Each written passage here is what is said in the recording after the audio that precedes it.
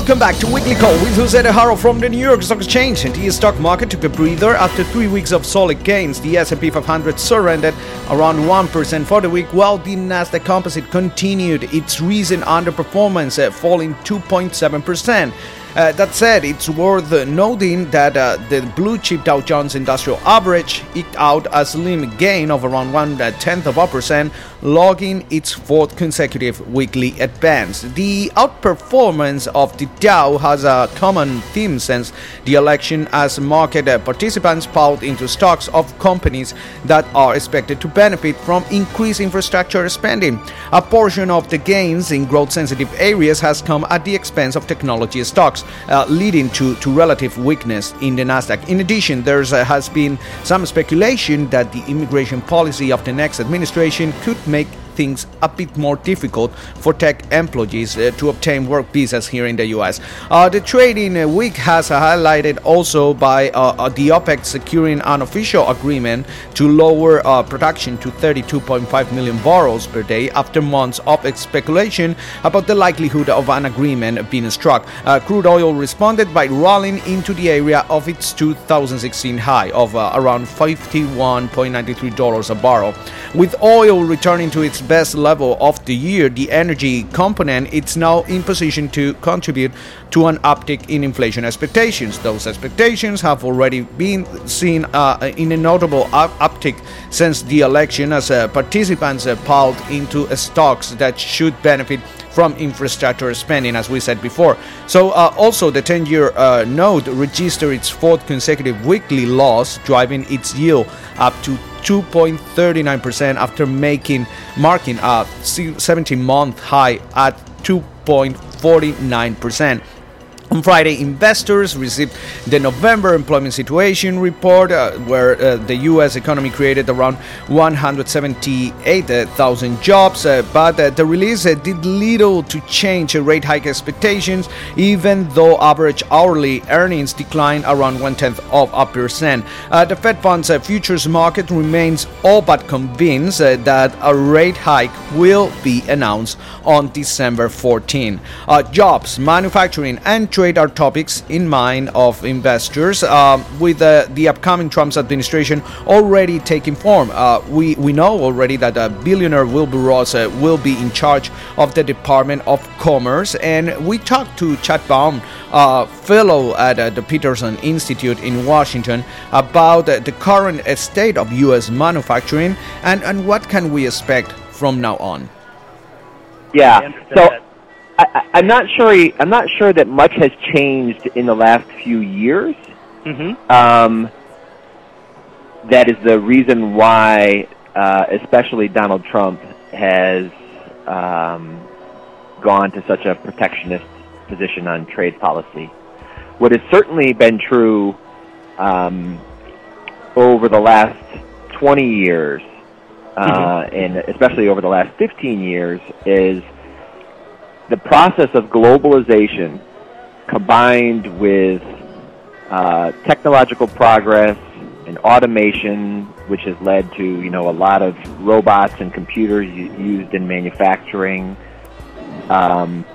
The financial crisis, which led to a bust of, the housing sector and construction.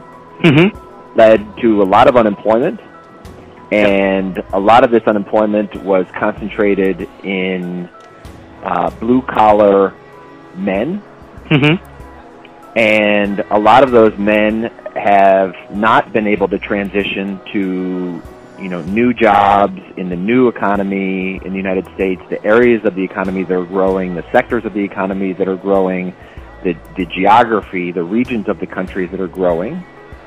And even though the unemployment rate has fallen, they have moved, a lot of them have moved outside of the labor force. And so, they're not counted in the unemployment rate because they have stopped looking for work. So that is a phenomenon that's taken place over the last 20 years. And Mr. Trump blames that phenomenon on international trade. And that is an easy scapegoat, an easy culprit, because it's, foreigners don't get to vote, so it is easy to blame them. But economists have said, yes, a portion of this is due to international trade, but a much bigger portion is due to these other factors: technological progress and automation. The fact that, to produce the same amount of, especially manufacturing goods in the United States, we now need many, many fewer workers, and the types of workers that we need are much more skilled than the blue-collar assembly line workers of 20, 30, 40 years ago. And so while manufacturing output has continued in the United States, manufacturing jobs and low-skilled jobs especially have not come back. And that is a segment of the labor force that Mr. Trump especially has been able to tap into, a group of particularly disgruntled workers or former workers, and he's appealed to them by blaming their economic problems on foreigners, on China, on Mexico, and on international trade. And you mentioned manufacturing. The United States has lost approximately 5 million manufacturing jobs since 2000. And is there a real possibility to bring those jobs back without endangering or hurting somehow global trade relations and globalization per se? So I think the answer to that is no. It's not possible to bring those jobs back. That being said, manufacturing output in the United States has been growing for the last couple of years.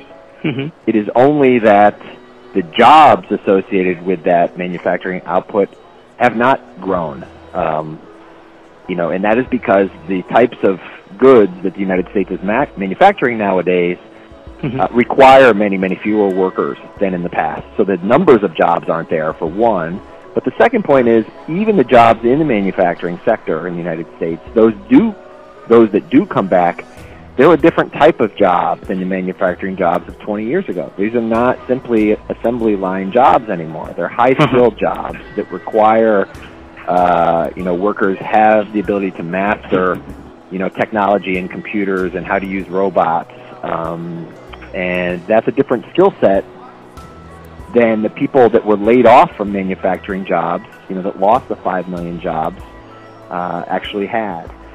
And it's been difficult to transition those workers that have lost their jobs, and not just because of trade, but because of technology, into new gainful employment in the United States. And that's the troubling feature of the U.S. labor market at the moment. So how we can close that gap? Well, to fix the problem requires a number of different solutions, policy solutions.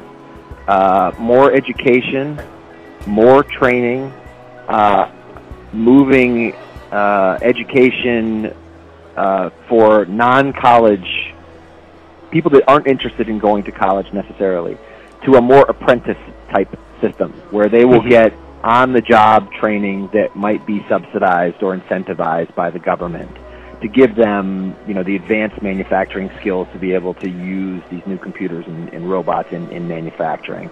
So that's one aspect, right? That may be useful to train the next generation of manufacturing workers to make the 20s and 30-year-olds more resilient, more adaptable to change. But it's not clear that is in and of itself also going to be able to improve the difficulties faced by somebody who is in their late 40s or 50s and unable to change into a new manufacturing job. The other difficulties with the U.S. policy system are the incentives under the social safety net. So the main incentives in the United States are unemployment insurance and disability insurance. And those programs are safety net. They provide replacement income in the event of job loss, but they don't create the incentives for people that have lost their jobs to try to get back into the labor force. So they don't create an incentive for a worker who, maybe has decided for himself or herself that they are too old to do retraining in manufacturing. And, the next best job for them is a service sector job that is, not a relatively high-skilled job. The problem is with those jobs, they typically pay less than, the job they just left in manufacturing. And so, the pay, the reduction in pay may be so much that it's not worth it to them to come off of either unemployment insurance or disability insurance if they transition onto that.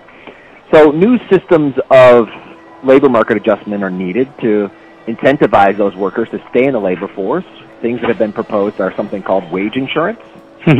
So, a government policy that would, the federal government would pay some of the difference between what a worker was earning at their old job that they just lost and what they would be earning in their new job, which would presumably pay less.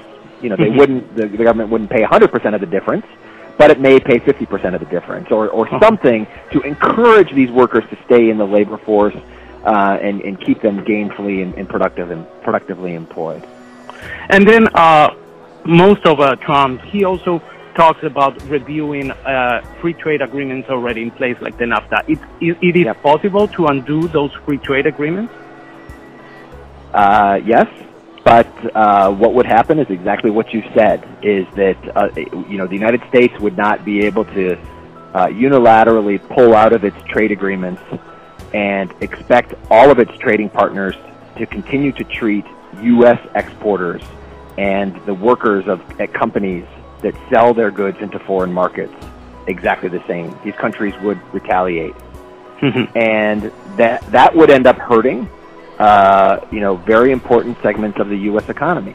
So, many of the people that may be supporting Mr. Trump, if he actually does do what he has proposed on trade policy, they could find their sales, their exports to foreign markets being cut off because of retaliation, their workers being thrown out of jobs, and it having the same negative impact on lots of other, U.S. communities and workers that he is professing to try to help.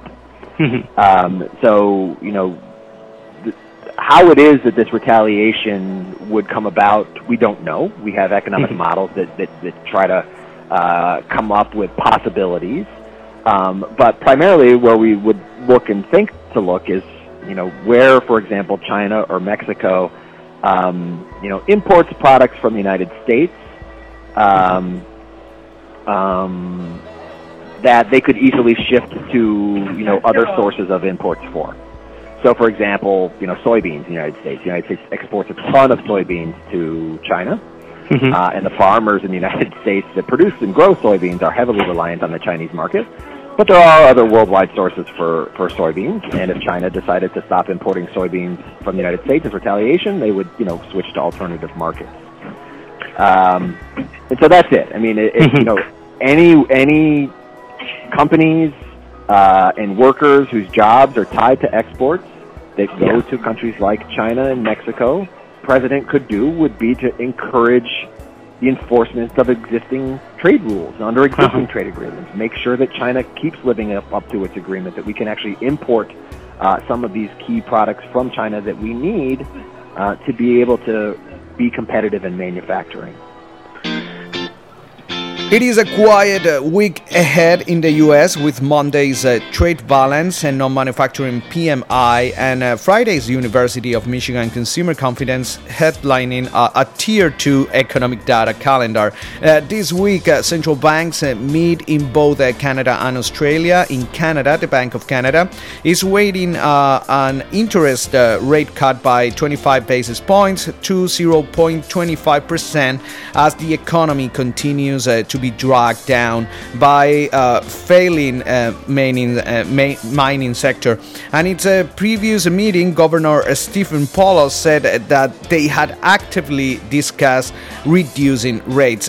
In the case of Australia, the Reserve Bank of Australia is expected to leave its policy rate unchanged at 1.5% which is a record low.